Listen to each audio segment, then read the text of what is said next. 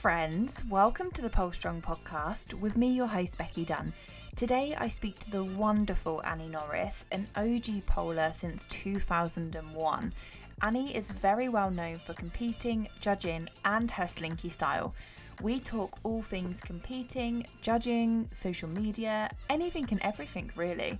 I hope you enjoy this just as much as I did. This podcast is sponsored by EnviroCo and EnviroGrip, an environmentally friendly vegan, sustainable brand. Did you know they donate 50 cents of every purchase to charity? I've been using EnviroGrip for the past 2 years. I absolutely love it, my students love it, and I know you will too. Check them out, and whilst you're at it, you can get 15% off using Becky15. Just make sure to spell my name right. Annie, thank you so much for joining me. Thank you so much for having me. Thank you. OG Polar. I saw it in your bio earlier, actually. Well, funny fact about that, I didn't actually know what OG meant, but I saw that the older That's so OG. So I was like, I'm going to put OG in there. My friend was like, do you know what that means? And I was like, no. And she went, it could mean Orange Goblin for all you know, and you've just put it in your bio. Yeah. I love it. You've been polling for a long time. So I haven't been doing this recently, actually. And my husband said to me today, why aren't you asking your guests to introduce themselves and give themselves ask them to tell them about yourself? And I never do. So I feel like this is a really good opportunity to start that. So for everyone listening, tell us, Annie, tell us about you.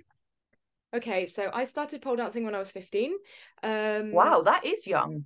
Yeah, it is. There was a little advert in the local paper saying pole fitness, cardio pole. And my dad was like, I bet that looks like something you would probably be interested in. My mum was like, absolutely not. She's not going to that. And I was like, you can't stop me. It's a fitness class. And I got into it that way. I was taught by a stripper, and she was amazing. She was my inspiration. Then she left and moved to France about 3 years after I started doing it, and then I just thought, well, there's no one around here teaching, so I'll start teaching. And there was no such thing as insurance or certifications or anything like that. I did have some insurance, but I remember the conversation very clearly on the phone. They had no idea what was going on, type thing, so no. Luckily I never needed to use it, but yeah, and then I just stuck with it. I was going to go to uni, decided not to go, and carried on. Yeah. So you've always been doing this then from a young age? Wow. I've now been doing it more than half my life, which is weird. That's amazing. And you have your own studio? Yeah. And this is way off topic because we're going to be talking. I told you I go way off, but it's important to understand about you. So you have your studio. How long have you had your studio for? 2004, 5, something like that. Wow. So been around a long time. I know. And how is this even all possible considering I'm only 21? I don't know. You don't look over 21. You look amazing. And then you've recently had a baby. And how have you found that? I always find this amazing. I was speaking to Charlotte Robertson the other day, and I was saying to her, it's incredible how you see icons or people that you followed for a long time in the pole industry. They're pregnant, and then they have the baby, and then all of a sudden they're back on the pole, like that. I know it's happened with all of you. It didn't happen with me. Did it not? No, not at all. So I wasn't allowed to, because I had difficulty with previous pregnancies before, so I lost loads of pregnancies. So when I was pregnant with, it was all shit, but thanks. When I was pregnant with Hunter, I wasn't allowed to pole. They were like, just don't do anything. So I bet for you as well, you were like, I don't want to risk anything. Yeah, do you know what? My first pregnancy, I actually competed at Miss Pole Dance UK. So I was 9-10 weeks pregnant when I did that, the first pregnancy. And because I was going to be I'm going to carry on polling with each pregnancy, I was like, actually, I'm going to sit down. Yeah. So, and then I had a C-section, and I personally found it very difficult to recover from. I couldn't pole for 4-5 months afterwards. And even then it took a long time. I put on a lot of weight because I was on a lot of medication. I put on 6 stone. What? And yeah, I know. And that was fat. I think. Yeah, but that wasn't. This is where social media is so deceiving, right? Because I didn't see any side of that on socials. Right, interesting. I think I did keep quite a lot of it. I feel like you kept your pregnancy quite quiet too. All of a sudden it was oh, she's pregnant. pregnant. Yeah, I Like, didn't tell anyone, partly because of what happened, and I was yeah. just, I couldn't bring myself to tell people. Mm-hmm. And then with each week, my husband Kieran and I were like, I will tell people next time. I just couldn't do it. It was so funny at the studio, I didn't tell anyone, and by the end of it, people were sort of like, okay, she's not mentioned this, so we're not going to say anything, but it was just quite funny. You have a bump. Yes, We need to address massive. this. So yeah, I couldn't poll. It took a while. I've actually taken little videos of each poll training session I did when I started to try and get back into it, and I Wow. was going to do a little compilation of month by month how it was. Oh, do it. We all love a video like that. I think it'd be good. I think it's good because there are so many pole dancers like Bendy Kate and Charlotte and Sarah Scott that looked like exactly what you said. They just snapped back into it, and I think it might be quite nice for people to be like, oh, okay, she didn't snap back in, and I think it's so important. That's something that I've learned recently, actually, like to show more of the reality of training and like the fails that you get when I know like it's not good to show you always falling off the pole, but when I've had like falls and stuff like that, and just to show the behind the scenes, because you are right, like every polar that I've seen looks like they bounce straight back. Yeah. But there's more to it, way more to it.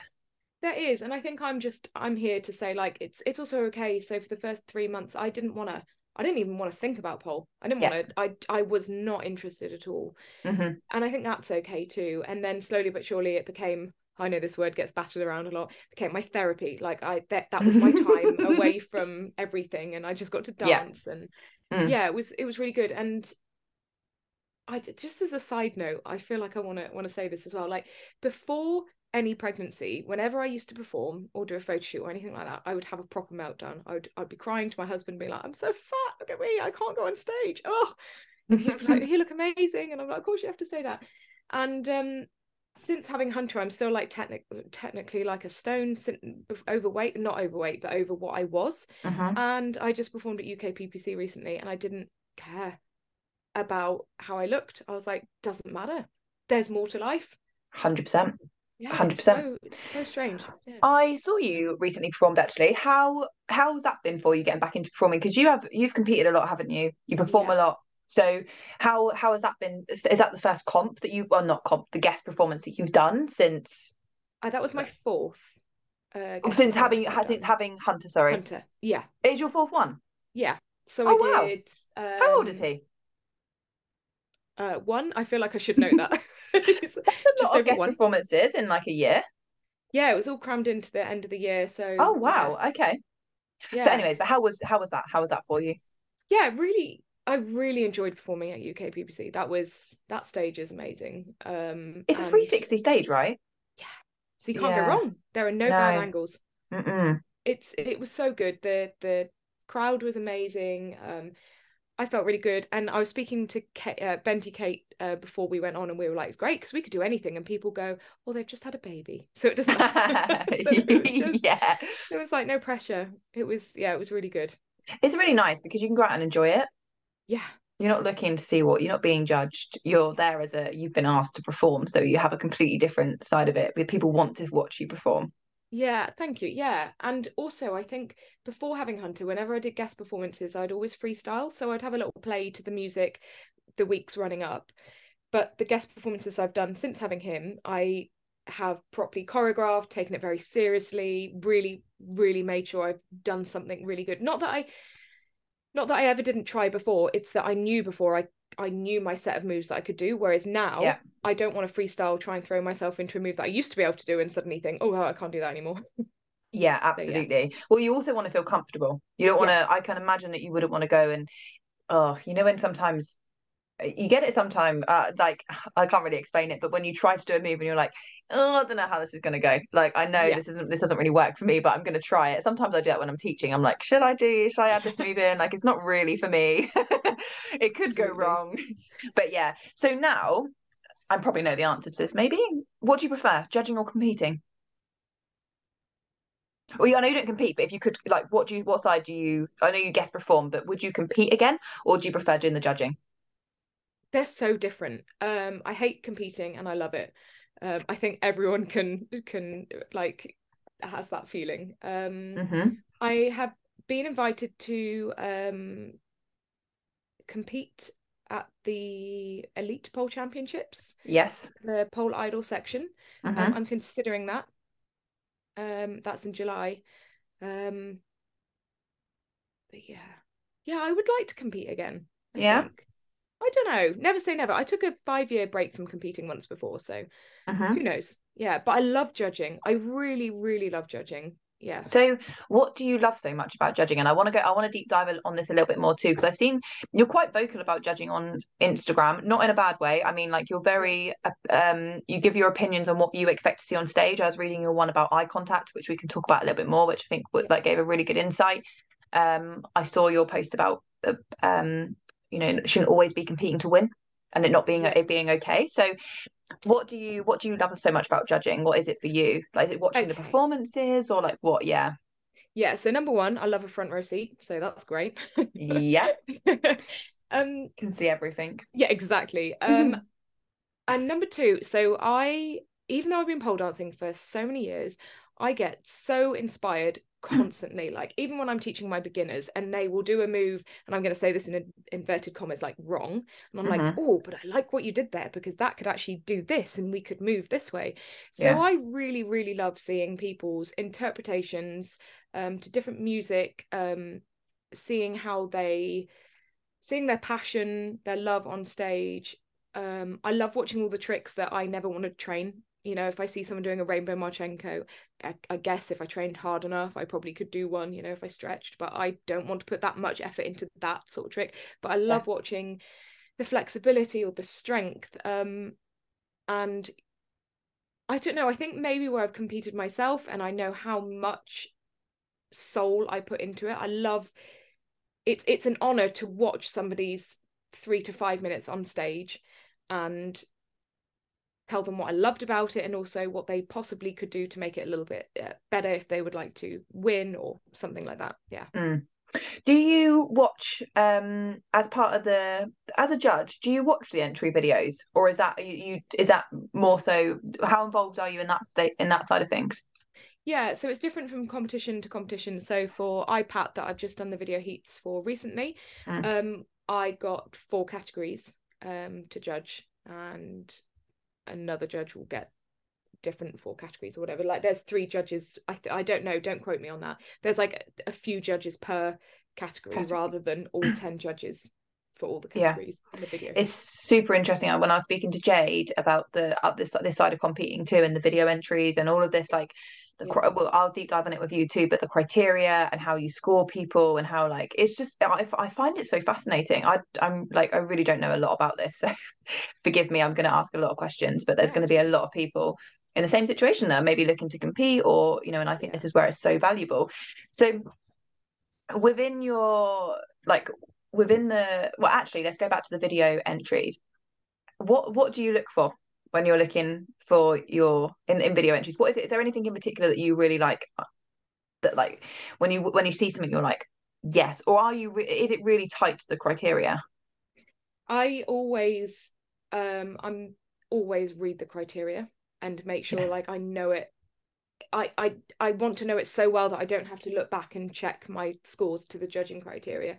So I have, going off piece slightly, I have judged competitions where I've written on someone's feedback, like, you were my absolute favorite, you just didn't hit the judging criteria, therefore that's why I haven't marked you so high on these things, and this is why you probably won't win.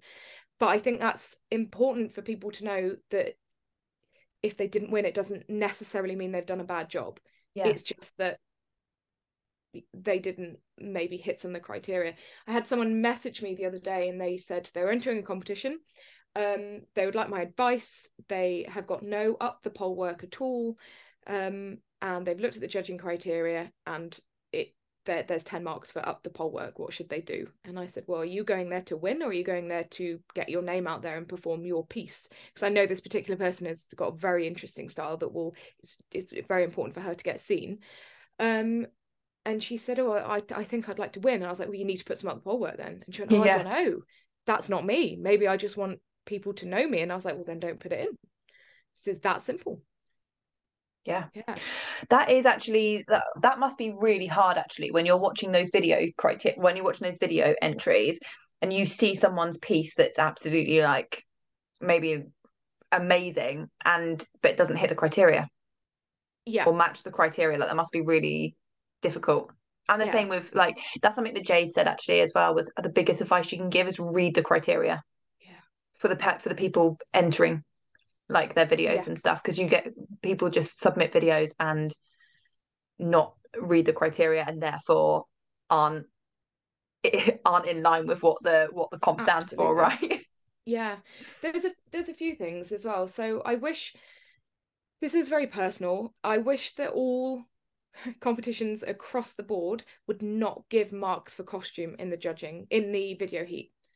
I just wish it wasn't a thing, because competing is very, very expensive, and I feel you shouldn't get marked. Like, if someone has a lot of money, they could go and get a Feeborg piece just for a video entry, and then someone who might not have a lot of money has to kind of cobble something together and maybe then gets less marks. And I just think for a video entry it's not important. Maybe for the final, for the stage, costume, go all out.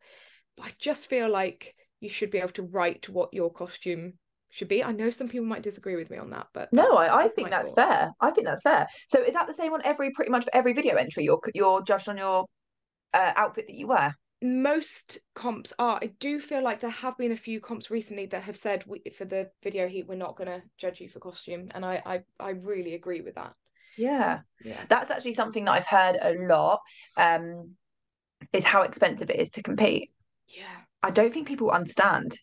Yeah, or I think people look to compete and then like don't understand how much cost goes in behind it. So much. And you don't, I mean, it just depends. Some people need a lot of coaching, so therefore it's going to be expensive. Some people can make their costumes because they're very, very handy, so therefore it won't cost as much. Oh my God, I'd do a terrible job if I had to make my own costume. Do you know what's really interesting, like a sack though? of shit.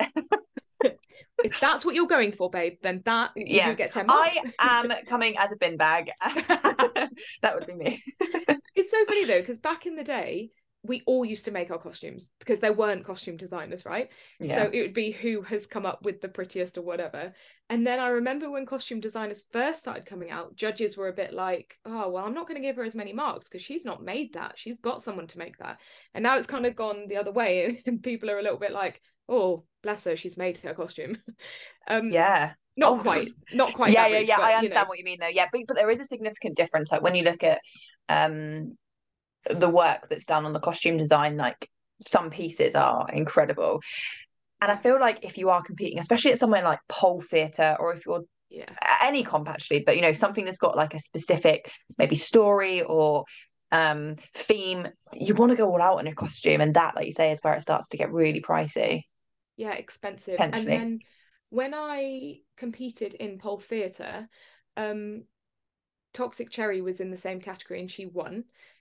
Her set, cannot imagine how much that would have cost her. She built a whole set, like it was insane. It was the set of the like behind like the what's it called, like the props and stuff, like the design. Yeah, it's worth, her piece is worth watching on Vimeo anyway, but it's also worth just going to have a look at the set.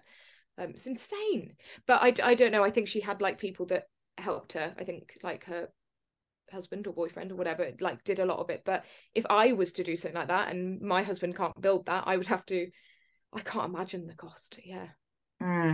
Where do you, going off a little bit, we'll come back around to judging and stuff, but for you, where does it all start? Where do you start? So let's say you go ahead with the elite comp in July. So what is your first starting point for you when you know you're going to compete? Where do you start? Do you start with theme? Do you start with song? Do you start with choreo? Where do you start? I know it's a bit different, but I start with the judging criteria. I sit down and I read it all, because what I don't want to do is put in a load of flow and then find out, oh my God, there's like 20 points for technical up the pole or something. I only ever used to compete if I had a song in mind. So this is a really weird concept for me, to compete, be invited to compete without having an idea first. I normally have the idea and go, oh, I want to put this on stage. So I don't know is the answer. So I would start training now, and I would need to get my strength and fitness back. So that's what I would focus on probably until, when's it, July? So maybe till end of February, that would be my sole focus. And like then, a pre-camp. Yeah, exactly. It's really important. We're going off topic again, by the way. We'll swing back around to this. But it's really important that if you were performing like at your level and everyone else in that elite level, you're athletes. You're a pole athlete. Yeah. And any other athlete in any other line of sport, I've spoken about this before, would go into some form of pre-season camp or something. So it's really important to get that right, isn't it? Like you say, get your fitness up, get your stamina where it needs to be. And so, okay, cool. So you would do that until about Feb and then start planning. And then, I'd probably already start thinking about it now. See if there's a song that kind of like took my fancy, that kind of thing. But and then February, I don't know. I would really want to start buckling down on theme by that point.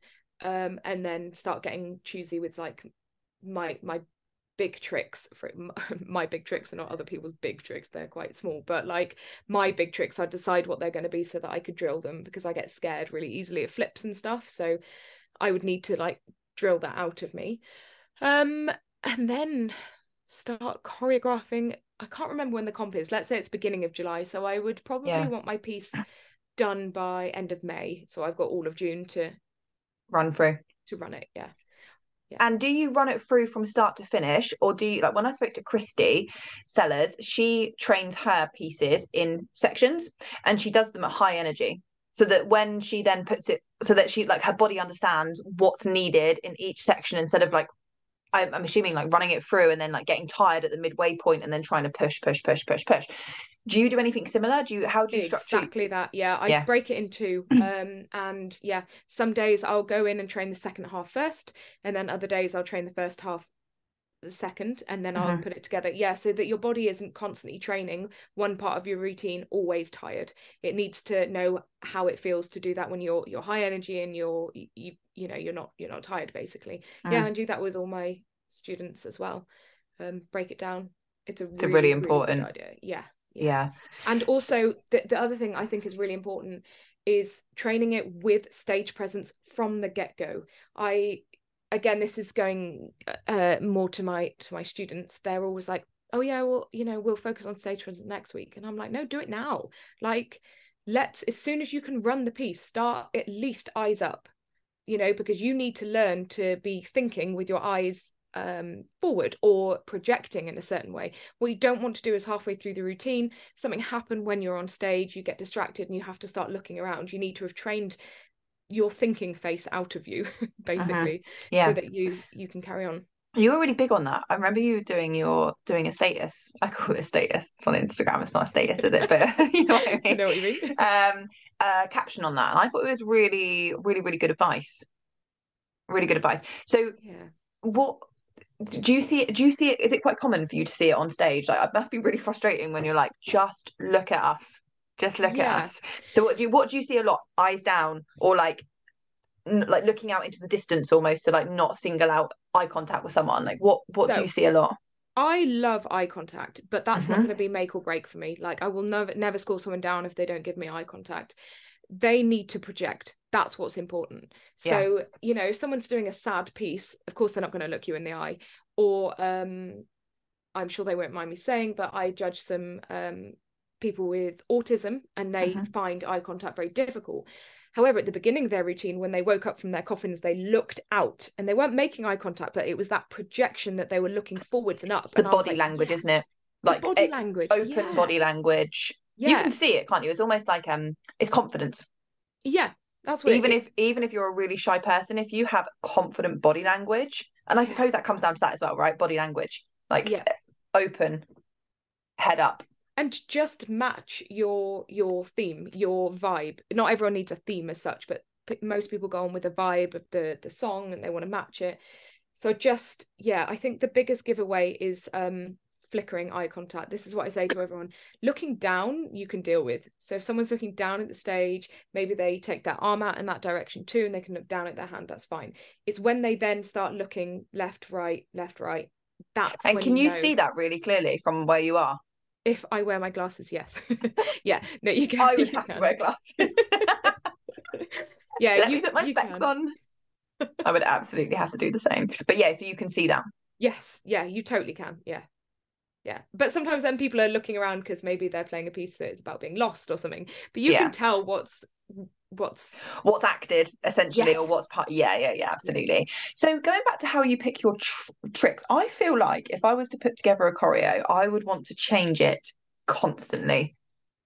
Like in terms, okay. and I know that happens, mm-hmm. but like I've thought about competing before, and I've spoken about this a lot, but I get very overwhelmed by it. Like the thought of a song, I don't even know. Like I tried to start there, and I just can't. And then like thinking of a theme, like I can't even like pinpoint. So, but then when I think about putting like choreo together and stuff, like I wouldn't even know where to start because there's so many stuff. Like when you look back through Instagram for your old stuff sometimes, or like you'll see old things and you're like, oh my God, I forgot I did that. Oh God, that was so good. Or oh my God, that transition is so cool. Like I haven't done that in ages. And I feel like I would be so overwhelmed with that piece. So how do you pick your tricks and then how do you stick to them? Okay. I think, right, if I why don't I give you like my top tips for competing? Please do. Okay, Gold. so right. First of all, pick 10 songs and dance to them. Oh, okay. I love freestyle, that. just freestyle. Don't try not to do any tricks, try not to go up the pole too much, just move to them. Because more often than not, students come into me and they're like, I want to do this song. And then we put it on and they cannot move to it. And it's probably because it's their favorite song. They know every beat, but they want to do like big moves or they want to sing along. Or like maybe they love listening to it, but realize they can't move to it, Yeah. So pick 10 songs. Yeah. And isn't it, can't you see, like, like even you feel it, like I love doing flow. I absolutely love doing low flow, bit of choreo, that sort of like just like moving like water. Like I really like that sort of style of flowing. And the music is everything. Yeah. Everything. Like sometimes I'll go to do a flow, I'll put the music on, I'll go to do it and I'm like, nah, the song's not right. Change. Like I have to feel the song, so I completely understand that. But I'd never thought about doing like a list of 10. I like that. Right, next point. That's a good one. Next point is theme. First and foremost, and I understand that some people are going to disagree with me with this. This is just from my experience with coaching students. Yeah. Don't pick a theme that is too personal to you, because if my choice of words are going to be slightly wrong with this, so bear with me. If you don't do it very well, and the judges need to tell you that you've not done it very well, it can be soul destroying. It can be, maybe save that for a showcase where you can just dance your heart out and not be judged. Not be judged. I had a student who did a piece that was so personal to her, and we did it for a showcase, and she cried, and it was beautiful and it was wonderful. And had she have tried to do that for a comp, if she was too emotional for it. So I think, for example, I'm just going to pick something really sad. Okay, if you wanted to do a piece about your dog dying, because you wanted everyone to know that your dog has died and you feel really strongly about this, really sad. Great theme. Great. Already a good theme. I thought I'd pick something a bit, rather than song choice, Who Let the Dogs Out. Right, sorry. It was my husband, the poor dog. So if you want to do a piece about your dog dying, maybe do a piece about how much you loved your dog instead, or do a piece about how much you just love animals, or something a little relatable. Less personal. Yeah. Sometimes it really works. I remember someone doing a piece at Pole Theatre. It was very personal about a death of someone very close to her, and she did it very, very well and she won. So sometimes it can work. I just would be careful. I would really consider it. So do you think it's because people take it really, like you say, they take it really personally when it's something that's attached to like something that's so personal to them? Yeah, I can imagine. I don't know. You'll be able to tell us, but I can imagine. Have you ever seen anyone's like emotion take over on stage? Yeah, that was if it's like really personal, like if it's like something that's almost triggering to a degree, like with all the stress and overwhelming and being on stage and stuff like that, like I could suppose you could run the risk of like the emotion getting the better of you too.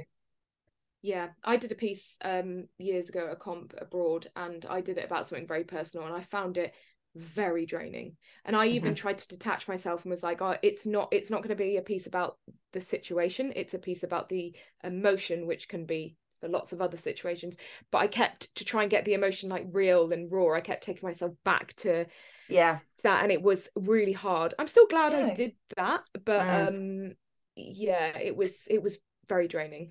I can imagine it must be difficult to like revisit that, because every time you go into train, like if it's a sad subject, like you say, with stage presence and the like your body language that you're bringing to the stage and practicing and stuff like that, like you have to reflect that emotion, and therefore, like you say, take yourself back to that. So yeah, it must be really difficult. And you've got to be prepared. Let's say you put your all into it and you felt like you did it beautifully, and a judge was like, I didn't get your theme, like the song was sad but you didn't look sad, you looked bored, or something like that, you know, and then you would be distraught. So it's just something to consider with theme. I always try and pick a theme. I'll find my song first, and then I'll decide what the song sounds like to me. So I did a piece for UK BBC years ago, which most people know me for, which was I had like a little feather headpiece on, and I danced to Glass Animals, and I did like a little kind of foresty type theme. But that song's nothing to do with forests and stuff like that. I think it's about something quite deep, but you can how you interpret it. So because it's how you display it too. Like it doesn't matter what like I think the song's about, if you've like you say, if you've put that all together with how you interpret the song, it comes across that way. That's how it's read on stage, and that's what it's all about, right? Yeah, and this is the other thing. So many people come to me with a song and they're like, I want to do this piece because listen to the lyric here. You can hear where it talks about this, and you can hear where it talks about that. And then here it will say this, so I will show this. And then what I do is I normally stop them dead, and you can do this, and I will play them a song that I know they've never heard before. And I'll play it once, and I'll start dancing around the pole, and I'll be like, what was that song about? And that is just someone watching, let alone if you're a judge. So if I'm a judge and you dance to a song I've never heard before, and you are kind of mimicking the lyrics, and I'm like, what's happening? I need to concentrate on your stage presence, your flow, your tricks, your lines, your da-da-da-da-da. I don't need to work out the theme. You need to spell the theme out to me. You need to make it really clear so that I don't have to think. And sometimes I can see a theme. This happened really recently at comp. This girl had a very clear theme, but I had no idea what it was, like none at all. Interesting. Well, it was about a TV show that I hadn't seen. Okay, yeah. So, but I still wrote, you know, she still marked high for costume and theme because I could clearly see there was one. You just didn't know what it was. Yeah. What's it like when someone comes on stage and like they pick a banger of a song versus a song that you don't really know? Like, it is song choice, actually, I suppose, are you marked on song choice? Not, you just marked on, like, I suppose it's the way you dance to the song. But how does that feel when someone comes on and the song's like, you're like, I fucking love this song, versus a song that you never know and you're like, what song's this? I've never even heard of this song before. It's really interesting. This is actually something that I did speak about on Dan Rosen's podcast. Okay. And me and him disagreed with this. So I don't care what you dance to. I don't care if it's my most favourite song or a song I hate. And I use Lauren Red as an example. She dances to a lot of kind of heavy metal. I don't like heavy metal at all. But she is amazing and she matches the energy. She dances perfectly to it. She listens to the accents, the beats. She hits everything. She will score highly from me, as she always does that. And Dan was saying a little bit like, oh no, you'd probably subconsciously mark her lower because you don't like the music. Like if you're doing that, you shouldn't be judging. Like you should be able to. The amount of times I've heard people dance to, I know I can't think of, like Billie Eilish, See Me in a Crown. The amount of times, and I don't even like that song, but if someone does it well, they will do it well, and I will mark them accordingly. I take my preference out of it. Of course, it's nice if someone dances to a nice song and I'm like, oh yeah, I really love this tune, but I do try and strip everything aside and basically look at them. And it's really, I'm so glad that I've had you and Jay both on, because you're both singing from the same hymn sheet, like you're both saying it exactly the same, which I just think is so good, because from someone that's like looking from the outside in, like I've seen something on socials as well, and I'd love to get your opinion on this, but somebody said, like, if you're going to compete, look at the style of your judges and like how they dance, for example. So say you had you and Jay Bensalem, and then I don't know, Bendy Kate on a judging panel, for example. Like basically go and look at all of your styles and see what you do, and then try and interpret that into your own routine. What's your thoughts on that? I have to disagree with that one, actually. but this is why we love pole, because there's different opinions. But if it like different opinions create conversation, Yeah. and it should never be like you're wrong. It's Yeah. more of a, well, what's your point of view on this? You know? So I have seen people do that. Yeah. And I can't help but think, I want to see you dance. Mhm. Like, I move the way I move because that's how I move. It's not a choice, it's just how I've developed my style. I have tried to be more flippy, and I have tried to be other things, and it just doesn't work for me. So like I said, like I love watching flips. Oh my God, and big tumbles down the pole. I absolutely love it, but I don't do it. No, I want to see someone who has created themselves and developed. That's actually a piece of advice. For anyone listening and in pole, I started to fall in love with pole. So I mean, I've always been in love with pole. Pole's always not my number one. I do hoop and other stuff, but pole is always my number one. But when I started to identify my style, which isn't, I'm not overly flexible. I probably never will be. Like I can do the splits, I can backbend a little bit, but like I'm not any crazy flexibility. And then when I found like the dynamic aspect of pole and even like the flow to a degree, when I realized that was my style, and then I just like deep dived on that, I was like, okay, this is what. And then when you accept that, like you can have a go at all the stuff that you're not good at, like you say, you could train the flips, but it's not your style, and that's okay. Like when you know what works for you, and like for me, like if we were training together and you said like let's train this really bendy trick, I'd be like, oh, okay, yeah, like But if you said to me like let's train this dynamic flippy combo, I'd be like, let's get going. Stuff that really like excites you when training. Like it's all about finding your style and what works for you. Absolutely. Yeah, and I think so. And I think if you get someone that's just because you look at your judging panel and you know how they dance, it doesn't mean like that's always what they love to watch. And if you take some of their flow or something, they might be like, are they doing my flow, like my segment that I just pieced, and they haven't had a lesson, or like what are they, that didn't really fit in with the rest of what they're doing. You've put that in because that's mine. Right, yeah, it is.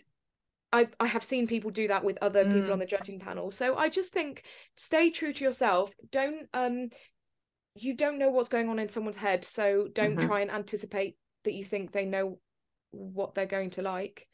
Yeah. So I need to cough 2 seconds. I'm going to mute. Like I didn't think that was appropriate going down the microphone. So can somebody reclaw back from a mistake?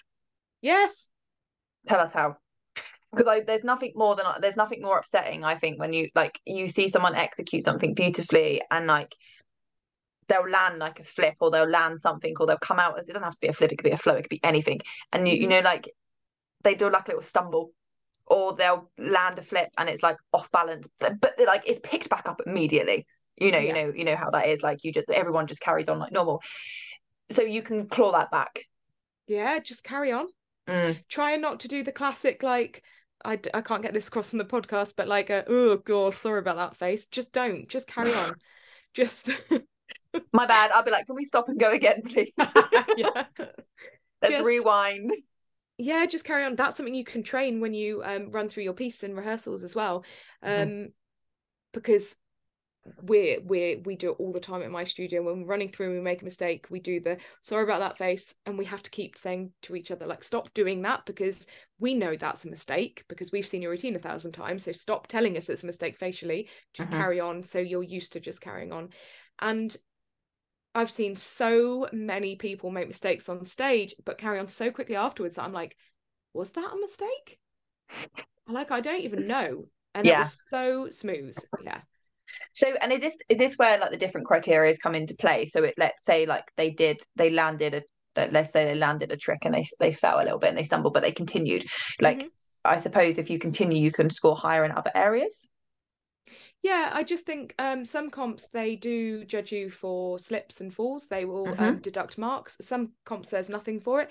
If there's nothing on the judging criteria that tells me I have to deduct marks for it, someone does a little slip or something and they carry on, I won't even take it into account. It's just a mistake. They kept doing it, obviously that's different because you're like, they've got slippy hands, they shouldn't be putting these tricks in, or they're not strong enough, or they're tired, then that I will judge accordingly. But no, just a mistake. Just how do you manage your grip when you're on stage for that long? Me How, like, personally, I suppose, like, when you're about to perform maybe not perform, like even just do a combo. Let's say you're at the studio training. Like, I'm really particular on my pole, like it feeling sticky or ready for use. Like when I always clean mine when I can feel that it's a bit like shit, or yeah. making sure you have enough grip. That would probably be one of my biggest fears, actually, is that like I would go to do something or put so much high energy into a performance and then feel like I'm running out of grip. Or does that not even cross your mind when you're performing because you've got so much other stuff going on? I personally am very lucky I don't sweat, really. I sound like Prince Andrew, don't I? I don't.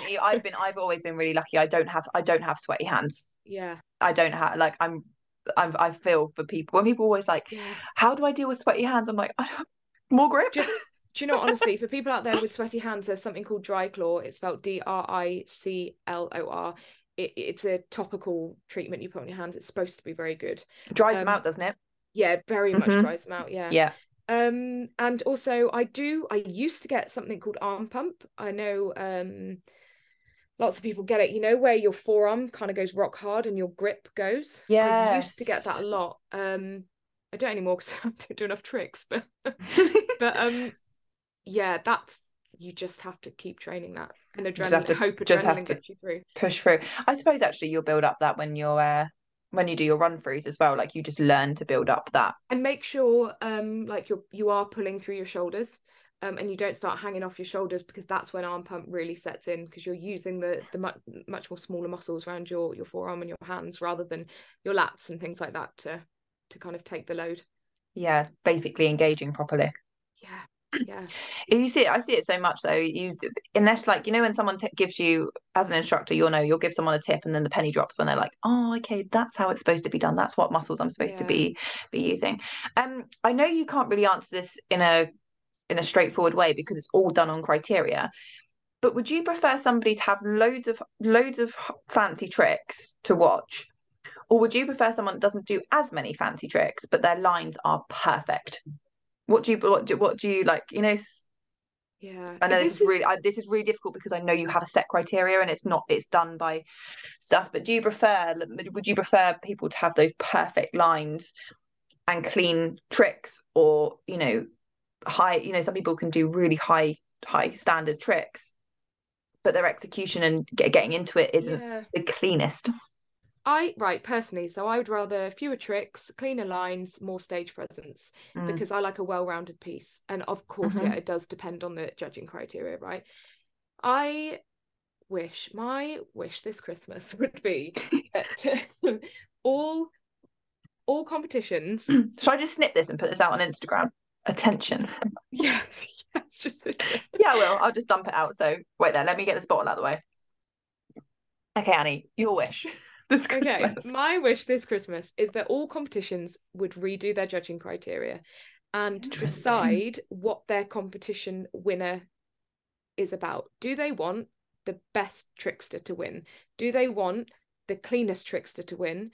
Do they want someone more well-rounded, or do they want the best performer to win? And then if they could weight their competition, their judging criteria a bit differently, like so many comps are 10, 10, 10 for everything, which you would think would give a well-rounded thing. But not always. It doesn't tend to work like that. So if you feel like I'm going to mention this comp because I have no idea about it. Okay, so I feel it's okay. Yeah. The UK Aerial Performance Championships. I feel like, I hope that their criteria for the performance aspect is maybe 20 points and the rest are 10, because it's got the word performance in the title, the UK Aerial Performance Championship. So it's about how you perform,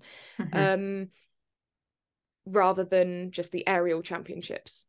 Do you see what I mean? So I just wish that everyone would dissect, and I wish that there was a little bit more time with the judges at the beginning of each comp. Sit down and explain what everything means so that everyone's on the same wavelength. Yeah, because it's how you interpret stuff, isn't it? Yeah, and sometimes that's fine because that's what we keep speaking about, but it's all, you know, it is subjective, but sometimes it's important that people know exactly what is wanted, and then they can be subjective on Yeah, that because I bit. suppose with something like pole theatre, you know what you're getting yourself into in terms of like what the comp's about, what's maybe like maybe not from a criteria perspective, from a judging perspective, but from someone entering, like you know that what Yeah. that comp stands for and what that comp is designed for. But like I feel like, you know, and I'd be interested to get your thoughts on this actually. Where do you start? I want to go back to your top tips because we only got through two. I'm sure you got more. And then let's get Yeah. back to those top tips. Where do you start in terms of comps? So let's say you have a student come to you, say, Annie, I want to compete. What do you, how do you decide what comp they do? Because there's so many. I feel like there should be, maybe there is, but God, don't hate me if there is, but I feel like there should be some more guidance on comps, like a more central hub. Is there something like that? No, not yet. There's not. No. There should be a more central hub of what competitions run from January to December. Yeah. What competitions would be great entry level comps? What do you know what I mean? A bit more detail around if you're looking to enter this comp. This comp would be great for you if you are in this position. Or do you know Yeah. what I mean? Like I don't feel like there's enough info on what competition would be best for you. And it's very overwhelming when there are so many comps. Yeah. I agree. I completely agree with you. Mm. It's difficult when I have a student that wants to compete. I always ask them why they want to compete. Like, is it because they've got a piece they want to put across? Is it because they want to win a trophy? Is it, you know, what is it? Mm-hmm. And then we look at what's coming up and what's their timescale. Because some people will say, I would like to compete next year, and then you know what timescale you're working on. Some people say, I've seen a comp is coming up in 2 months. I want to do that, and so it's all very much dependent. Yeah. Yeah, but I just feel like there should be a bit more on that. I just don't feel like, maybe I could be wrong. I could be really, really wrong, but like almost like a bit of a uh like a calendar Yeah, of I what's do think happening. Stacey Snedden and someone else often post about that sort of thing and Oh, that's say, good. yeah, but I obviously if you're not friends with her on Facebook, you won't see that. And Yeah, I'm not on I think as Facebook. well, just to sound like a bit of a whatever, I think if no one's going to do that if they're not going to make money from it. I don't know. Yeah. People like to make money from everything, so I'm not sure. Do you Yeah. feel like that's still a big thing? Like, do you feel like you have that competing is the way to do that? So again, this is like really random. So Dan and I didn't speak about this, but this is another thing I Mm-hmm. think is important. Um, he thinks there are too many comps. I don't, Okay. because people want to compete for different reasons. So Mm-hmm. let's say people want to win. Let's say, for the argument's sake, everyone who enters wants to win. Let's think of a nice little comp. So the Southwest Championships that's just been. Yeah. Maybe people want to win that so they can go back to their grandma and say, look, I won a pole competition, and then they have that trophy on their shelf for the rest of their life, and they are so fucking proud of that, and that is their thing. They have done that. And Mm-hmm. then you get other people that enter pole theatre and they're like, I want to do this because I want to make a name for myself, and I want to get out there, and I want to get known, and I want to do workshops and blah blah blah. Competitions can sometimes help you, but nowadays it's all about social media, isn't it? Yeah, I am.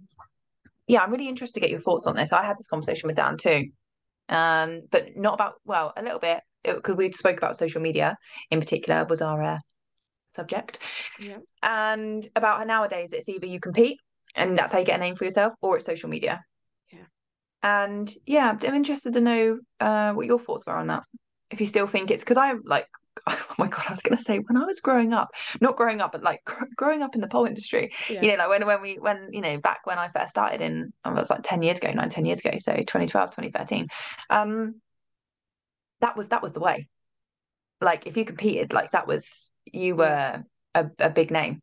Or if you won, like I remember Yeah. when Yeah. like Sarah Scott, you know, the when she did Miss Pole, Yeah. and you know, I like Miss Pole was a huge competition. Like Yeah. that was, I remember going to watch that, for example. And yeah, I'm interested to know from your side, from someone that's competed, judged, been around for a very, very long time, what your thoughts are. If you think that's still the way to, I mean, obviously it's going to help get your name out, but yeah, Just really weird, isn't it? I think back then, so let's go back 10 years ago, there were fewer people that did pole, and there were fewer big names, and now there are so many big names, so many, and it's not quite, I don't know. So like in my class 10 years ago, I would say to people, Sarah Scott, and everyone would be like, yes, Sarah Scott.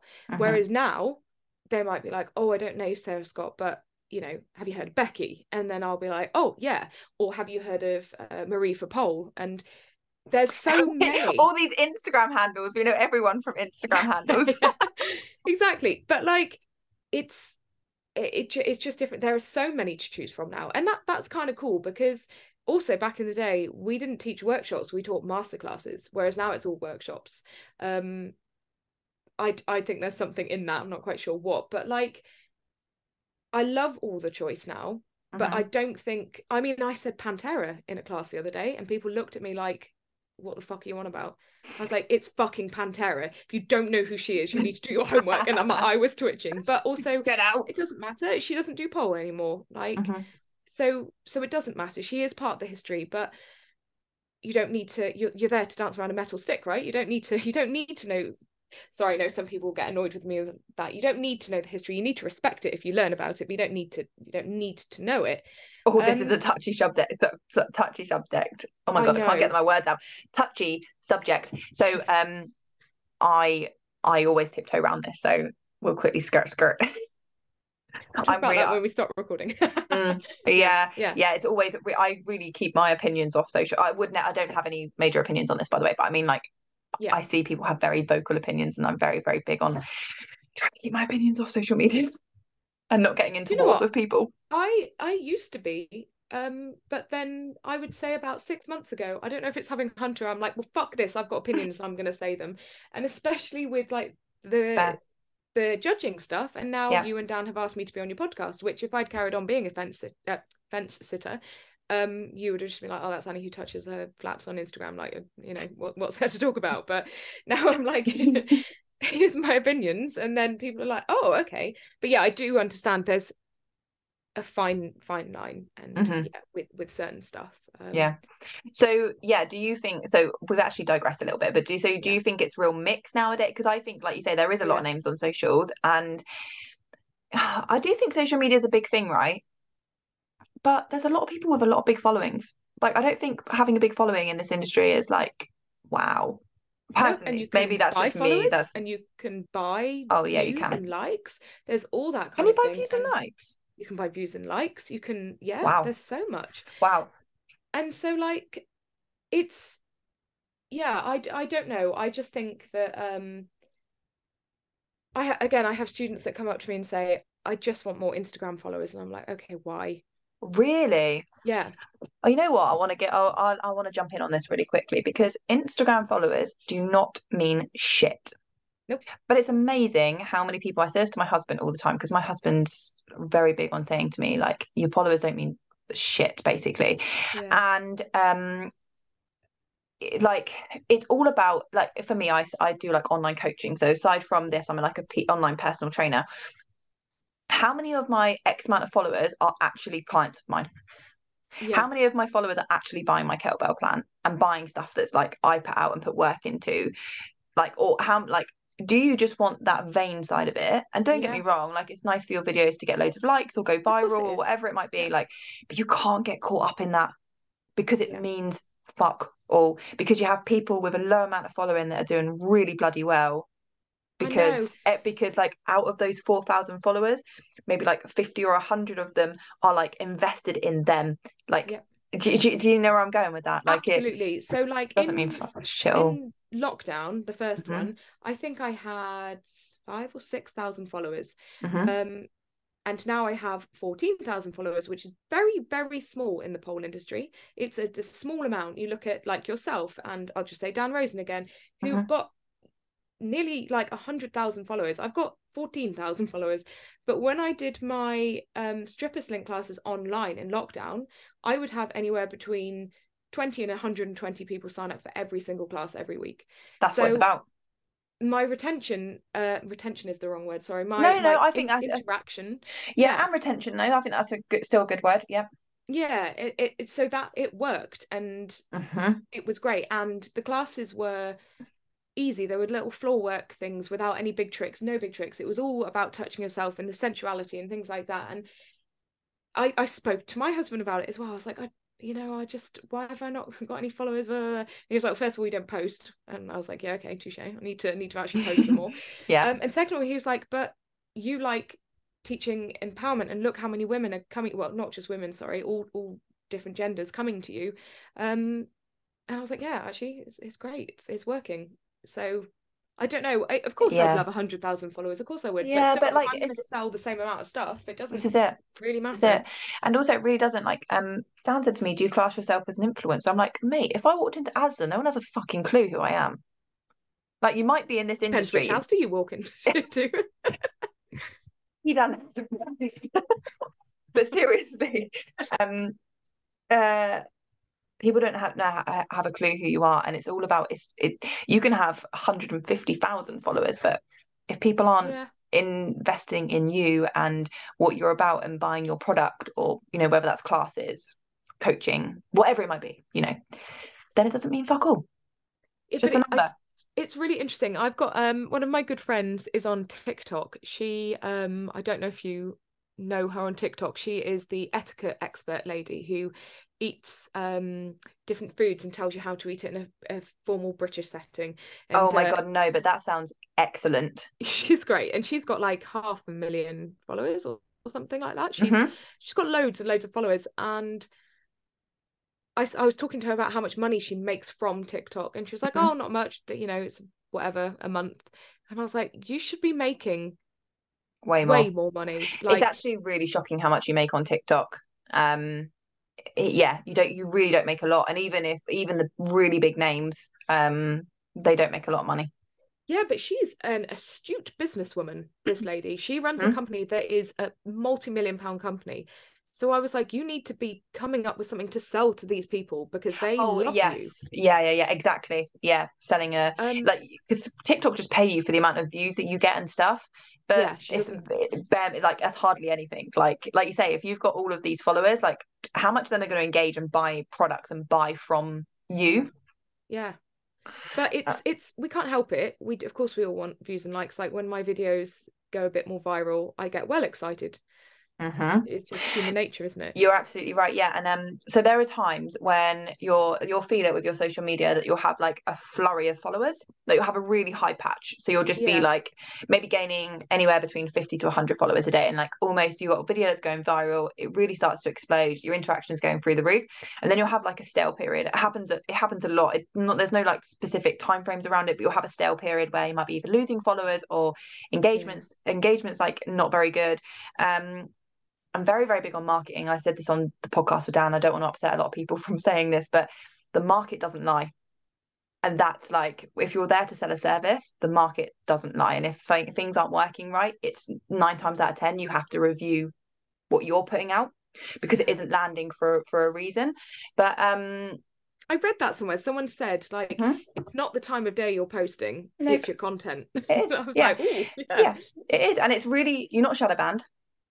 I think it's a bit different with pollers. I did say this on Dan's podcast, and I feel like it's a little bit different, because if you're posting nude, not nude, but nude implied, you do get shadow banned, or you do get your post blocked. But to be like, oh, I put this up, but I've been shadow banned, so that's why it's not doing well. It's not. It's do you know what? I definitely got this. We are digressing now. Sorry, I definitely got shadow banned the other week, because I was then looking at my hashtags and getting my friends to look at them to see if and I you're was not coming up, and I wasn't. Yeah. So my next post, I put up a post and I was like, oh, I'm shadow banned, so like, fuck this if you can't see it. And then it was one of my most liked pictures, so obviously something flicked in the algorithm. But who knows? I don't know. Yeah, this is it. But like, it's really easy. Sorry, this is where I was going with this. When you have that really stale period, no, it's my fault. It's really like, sometimes maybe upset's not the right word, but it really does impact me, because I love making content. Like, if I could make content for brands, that would be like my dream job. Like, I fucking love making content. So when I put out this stuff, it doesn't do very well. It's very easy to get caught up in it and be like, oh, why does no one like my stuff? Why am I dropping followers? But this is where you have to take a step back and be like, listen, it really doesn't matter. because you have Yeah. X amount of clients or your business is doing really well. Yeah. You know, like it's really, but I know how difficult it must be. But that's crazy that you have people coming up and requesting that, by the way, as a thing to be like, I want more followers. That's what I want to. That's what I want to do. Yeah. Sorry, But way then off. I was like requesting more. But then Yeah, where are we on this? but then like I would say like why do you want them? Yeah, And this is it. So many people want to be a name in the industry, but like when you start, like between you and I, we could spend the next hour just saying names in the industry. That's how many names there are. Yeah. And you know, I would go and have a workshop with you and Janine Butterfly, and I'm just trying to think of more names, and Sarah Scott and Pam McGee and all these people. I would go and see, you know, there's not one person. It's not like this is the most well-known pole dancer and we'll drop everything for her or him, whatever. So it's understanding that this is something I live by. Someone else's success isn't taking anything away from you. Ever. If you get 1 million views on your video, it doesn't mean I can't get 1 million views on my video. It's not like it, and it's so important. It's so important. Yeah, and also you have to find your style. It's the same it's the same on social media. Is it in with pole, you know, like if you see someone's content's really, really cool and you do a direct copy, like it's probably not going to land that well because it can be quite obvious what you're doing. Like I do see it quite a lot. You can take inspiration, but take the information that you want to give out and put a different spin on it. Yeah, absolutely. And see what lands. Anyways, we did get way off topic, but I could talk about social media all day. I really, really do love it. Oh, see, well then I'll maybe like schedule a call with you and you can help me with mine. Absolutely. I did. I've done the same for a few people, so I'm more than happy to help. I am, because I really do love it. And yeah. Anyways. And you're good at it. Yeah. Thank you. But it's consistency. Not to say that anyone's not consistent, but I post every single day and have done for the past 6-7 years. There's honestly Jesus Christ. Yeah, there's honestly, I don't think there's ever been a day where I haven't not posted. I mean, I would probably might talking about the odd day maybe in the last 5 years, but there's not a day in the last 5 years that I can think of that I mean pre 5 years, but even on Christmas Day, even on Jesus' birthday. Wow. I have the content lined up ready to go and hit post. Amazing. That is so cool. That's you know, that's when people say like, oh, I bet you're following. I'm like, yeah, but I fucking grafted. Yeah. And I put in the time. Like I constantly make content. I'm constantly editing. So like, you know, you have to be willing to do that. Because have you ever do you edit your videos? Like editing's a faff. I've just started trying to look like the cool kids and edit some videos. Yeah, it's hard. It's really.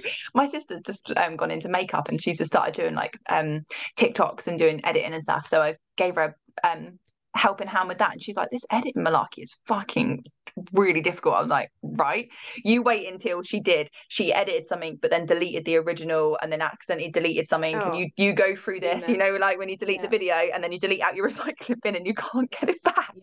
You're like, no. I'm like, and she's like, I'm heartbroken, I've spent so long doing this and editing it. I'm like, yep, you learn from it because we've all done it. We've all done it. But anyways, so I want to finish back with your top tips. Okay, top tips. So top tips on competing, by the way. Back on competition. I feel like I had a load of stuff, but I was like, I really want to say this on. Right. So you said pick 10 songs. So do the 10 songs, all of that. Yeah. Dance to them. See what where your vibe's at. See what works. Then every time you put in a piece of choreo, every time you do that, question why. So if you are like, I'm going to start at the top of the pole. Excellent. Why? Okay, well, I'm starting at the top of the pole because I'm doing my forest theme and I want to make it look like I'm looking around before I make it down onto the ground. Brilliant. I'm never going to question why I'm starting at the top of the pole again, which means my choreography can only progress from there on, rather than choreographing a minute of your song and then going, oh, well, I don't know why I started at the side of the pole. Oh, I don't know, I'm unhappy with that. Does it look right? Blah, blah, blah. If you've got a reason for everything, even if your reason is, I'm going to put in my really long combination all the way down the pole right at the beginning because I know my hands get slippy, so I want that done out of the way. Even if it's something as simple as that, just question why it's going in and put it there. Also, I'm coaching someone for iPad at the moment, and she was like, oh, I want to put in my eagle, but I know there's someone far more flexible in there also doing an eagle. Yeah, And comparing yourself to other people, it's the don't. worst thing, right? Because, okay, we as a judge, we do compare you all to each other, of course we do, but I need to see if you're well-rounded. So if you can do a split, put your split in. Even if someone over there is going to do like a way over split, good for them, that's fine. But what if all they can do is an over split and that's all they're doing? Whereas you might have your dynamic move and a nice clean flat split.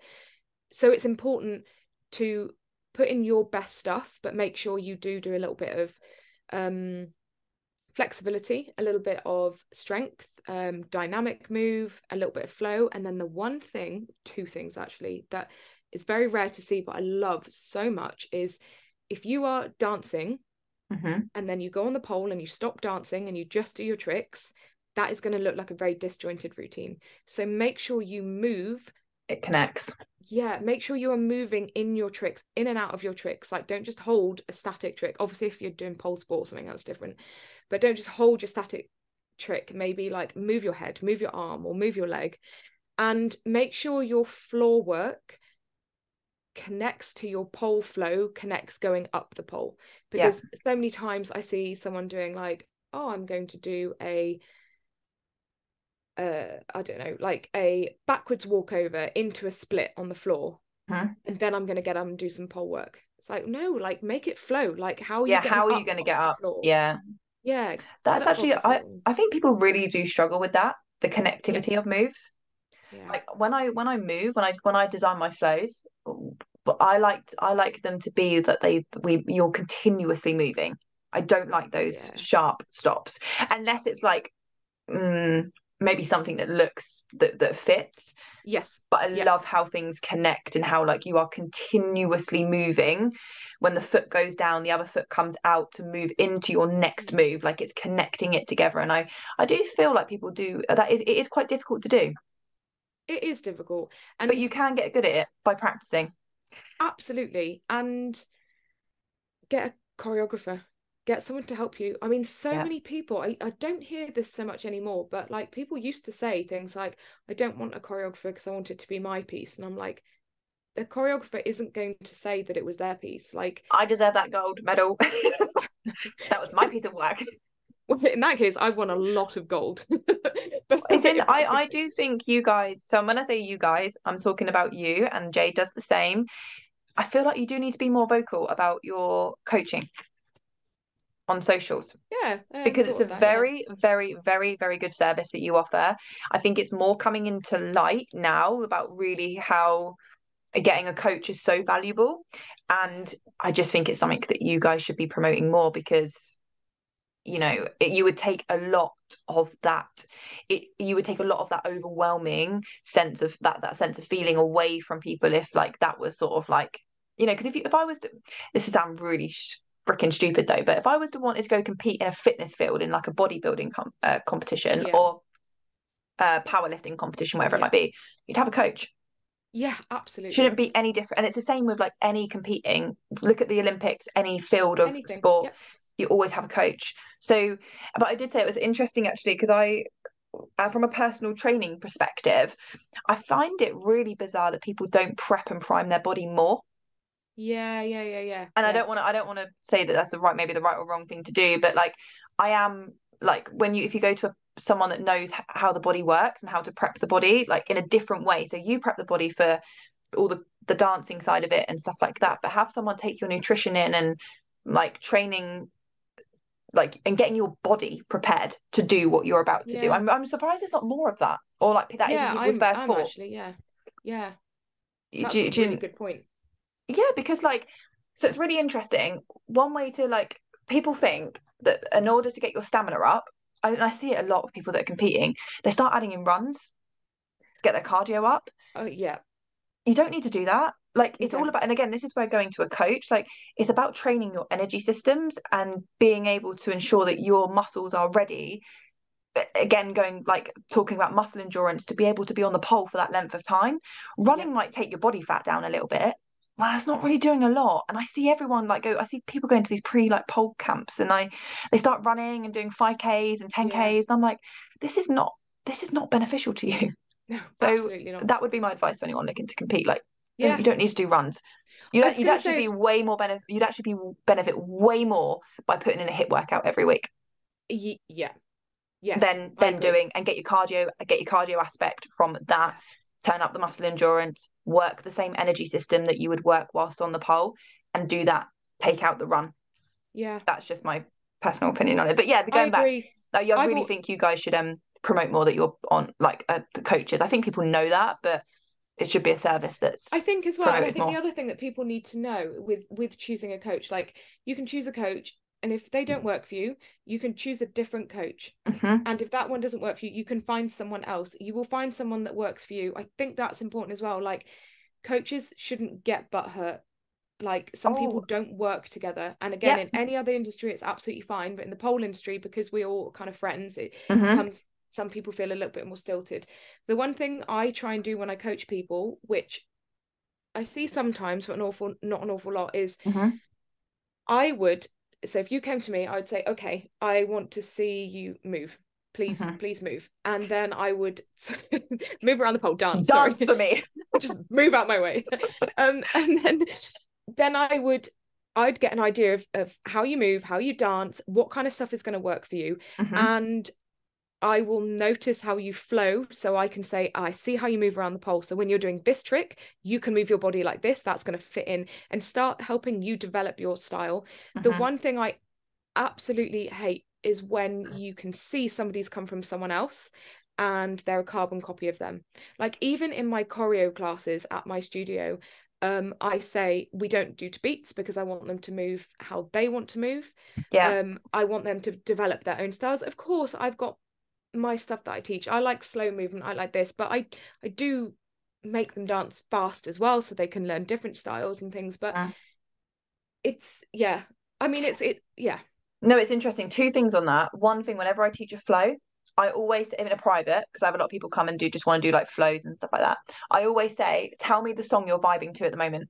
Give me your song. Like I can pick you a song, like I'll pick a slow, nice acoustic song for you, but before I do, I'm like, tell me a song you're really vibing to, and let's do it to that. Secondly, on your coaching point, it's really interesting, because when I do my consultations with clients, the first thing I say to them is there is like absolutely no pressure from their side. This is about them. Like you've seen, like say we were having a consultation call now, right? You've seen my work on Instagram and you're thinking, right, I want to work with her. She's the coach for me. But when we meet, we might not vibe. Like, this is why I say there's absolutely no pressure. Let me tell you what I can do for you and how we can work together. You take the information away, and then you decide if I'm the right coach for you. It's not like, okay, what are we signing up for? We must do this. Like, it's the same with different instructors. Like, I have people come to me that will learn the same move from someone else, but it doesn't go in because I have different teaching points, or I teach it in a different way. And that's why having so many different people is so valuable. But that doesn't mean that you're, that's just finding someone that works for you. Absolutely. And actually, that's just made me think about something as well, is that I hope one other thing that will change in the industry is because a lot of us are getting older now, and which is obviously a privilege to get older, but so many certifications require you to be able to do the moves. Like we need some coaching courses out there, because coaching is different to teaching. They are two different things. So if you look at a gymnastics coach, they're not demonstrating the triple backflip before they then teach the person how to do it. A good gymnastics coach, sometimes they've never even done gymnastics. And I'm not saying that it needs to be exactly the same with pole, but I feel like there needs to be some more coaching certifications out there, so that it's more attainable. There are moves that I can teach very well that I've never done, but I understand my knowledge of pole is so in depth that I understand it. And no, go on. Sorry. I was just going to say as well, I also feel like when picking your coach, I mean, don't always just say, I love the way she dances and moves, I want her to coach me. Like that is one way to pick a coach, but go from recommendations, go from people that have been coached by them.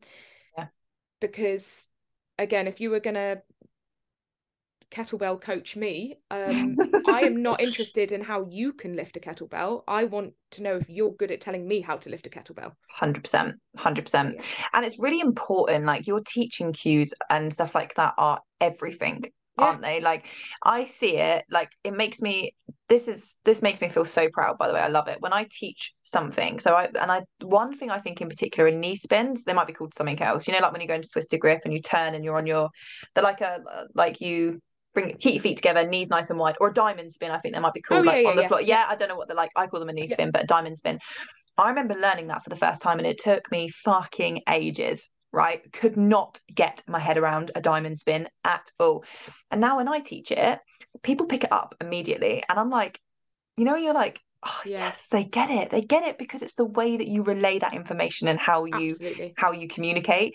And you have to feel that from your coach too. Because if it isn't going in, you know, if it isn't connecting with you or you're not vibing, it's so important.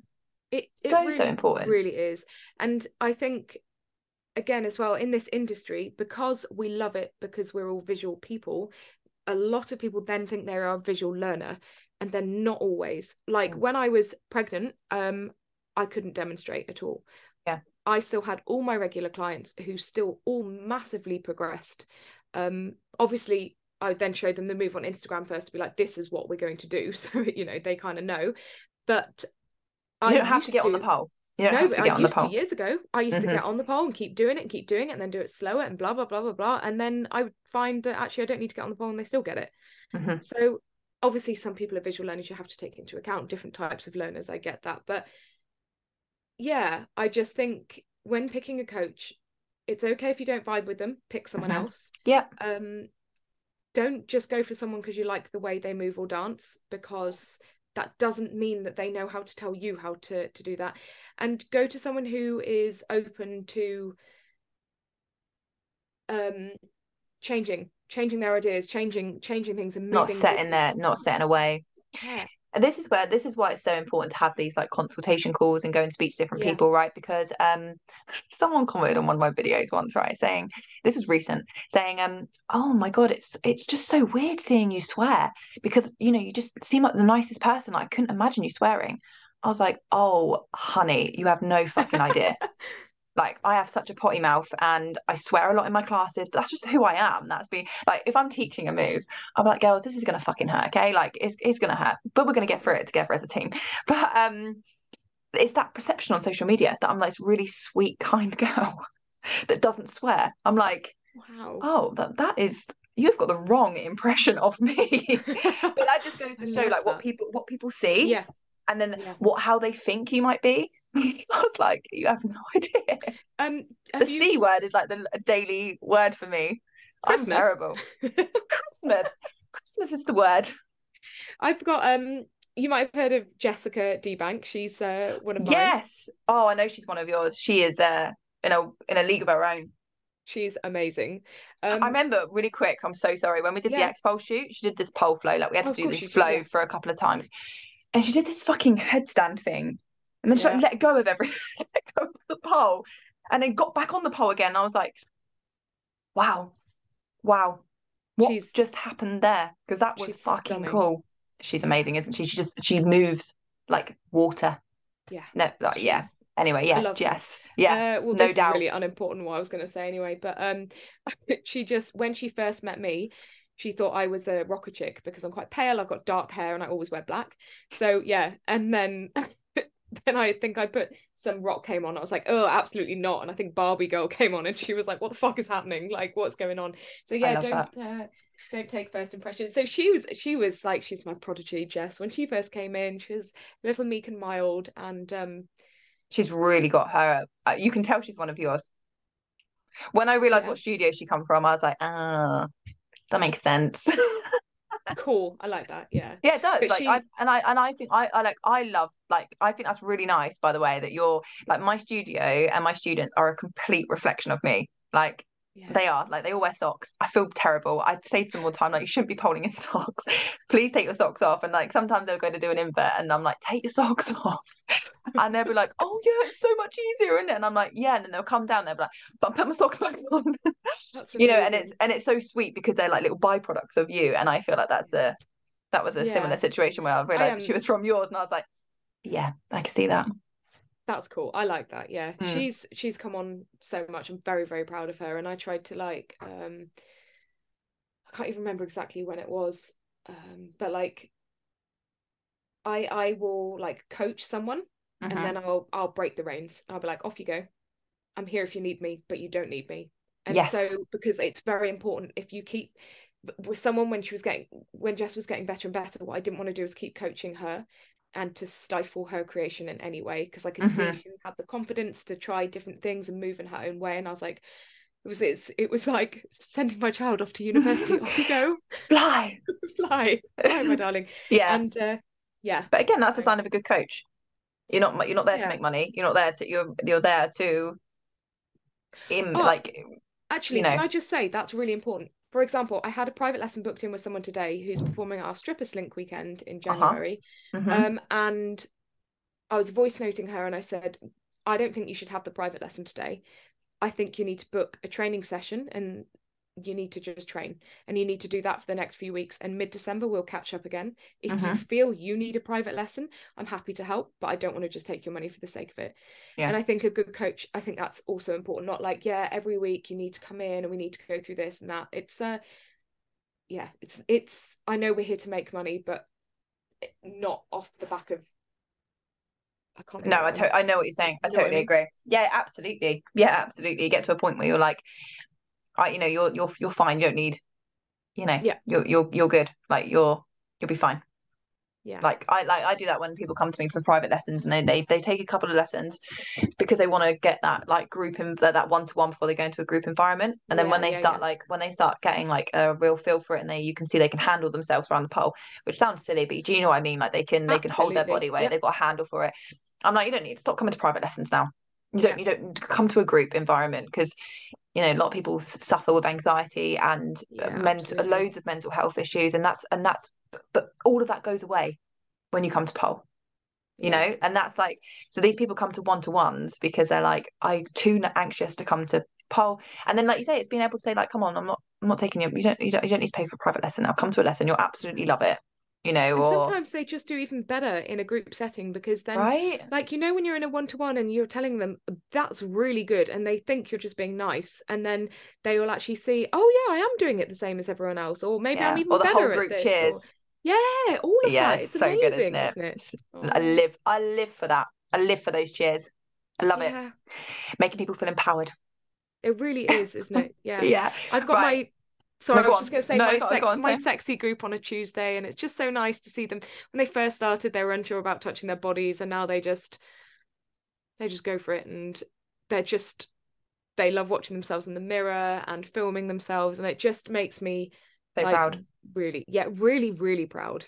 Yeah, it makes you want to burst, doesn't it? It does. I don't think that's there's nothing better than training a group of people and seeing them progress, or like their confidence grow, and they become like a new person almost. And I'm like, you had a part to play in that, and that I think is really a special aspect of teaching pole.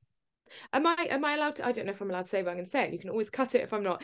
I'm starting a new online membership for people, like a portal. Tell us more. So promote it, girl, promote it. There's loads of like technique stuff and conditioning and everything, and the one thing that I love to teach is the empowerment and teaching women. I keep saying women, I'm so stuck in my ways, I'm so sorry. I teach all genders how to touch their body, how to dance in a very, very sexy, sensual, sexual way. So it's all slink. I'm going to be doing floor, chair, pole. There will be technique, and there will be some kind of like technical aspect to it, but it is all about stage presence and that kind of thing. It's going to be an online membership, live classes, recorded classes, tutorials, all that kind of thing.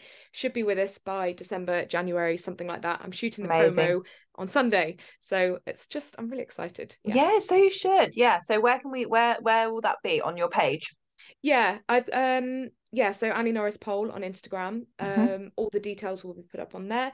In December, I'll be running a competition as well, where you can win a membership. It will not be a tag your friends competition, because we all hate that now, don't we? Tagging our friends. And I don't mind tagging a friend, so I have to put it on my story. I don't know why I don't like that so much, but I'm like, oh, fuck's sake, just take my tag. So mine will be, all you have to do will be share one of my videos from my grid on your story. That's all nice. you have to do, and just say like, oh, I like this flow, and then I'll know you've tagged me, and then you'll be entered into the comp. That's it. Amazing. I love it. Yeah. Annie, thank you so much. This has been an hour and a half of pure gold. It's been a long time. Thank you for having me. I feel like I don't want that. Like, I feel like I could just keep talking for hours. Me too. This has been really, really, really enjoyable. Thank you so much. This has just been super, super, super valuable. Thank you. Thank you. Thanks for having me.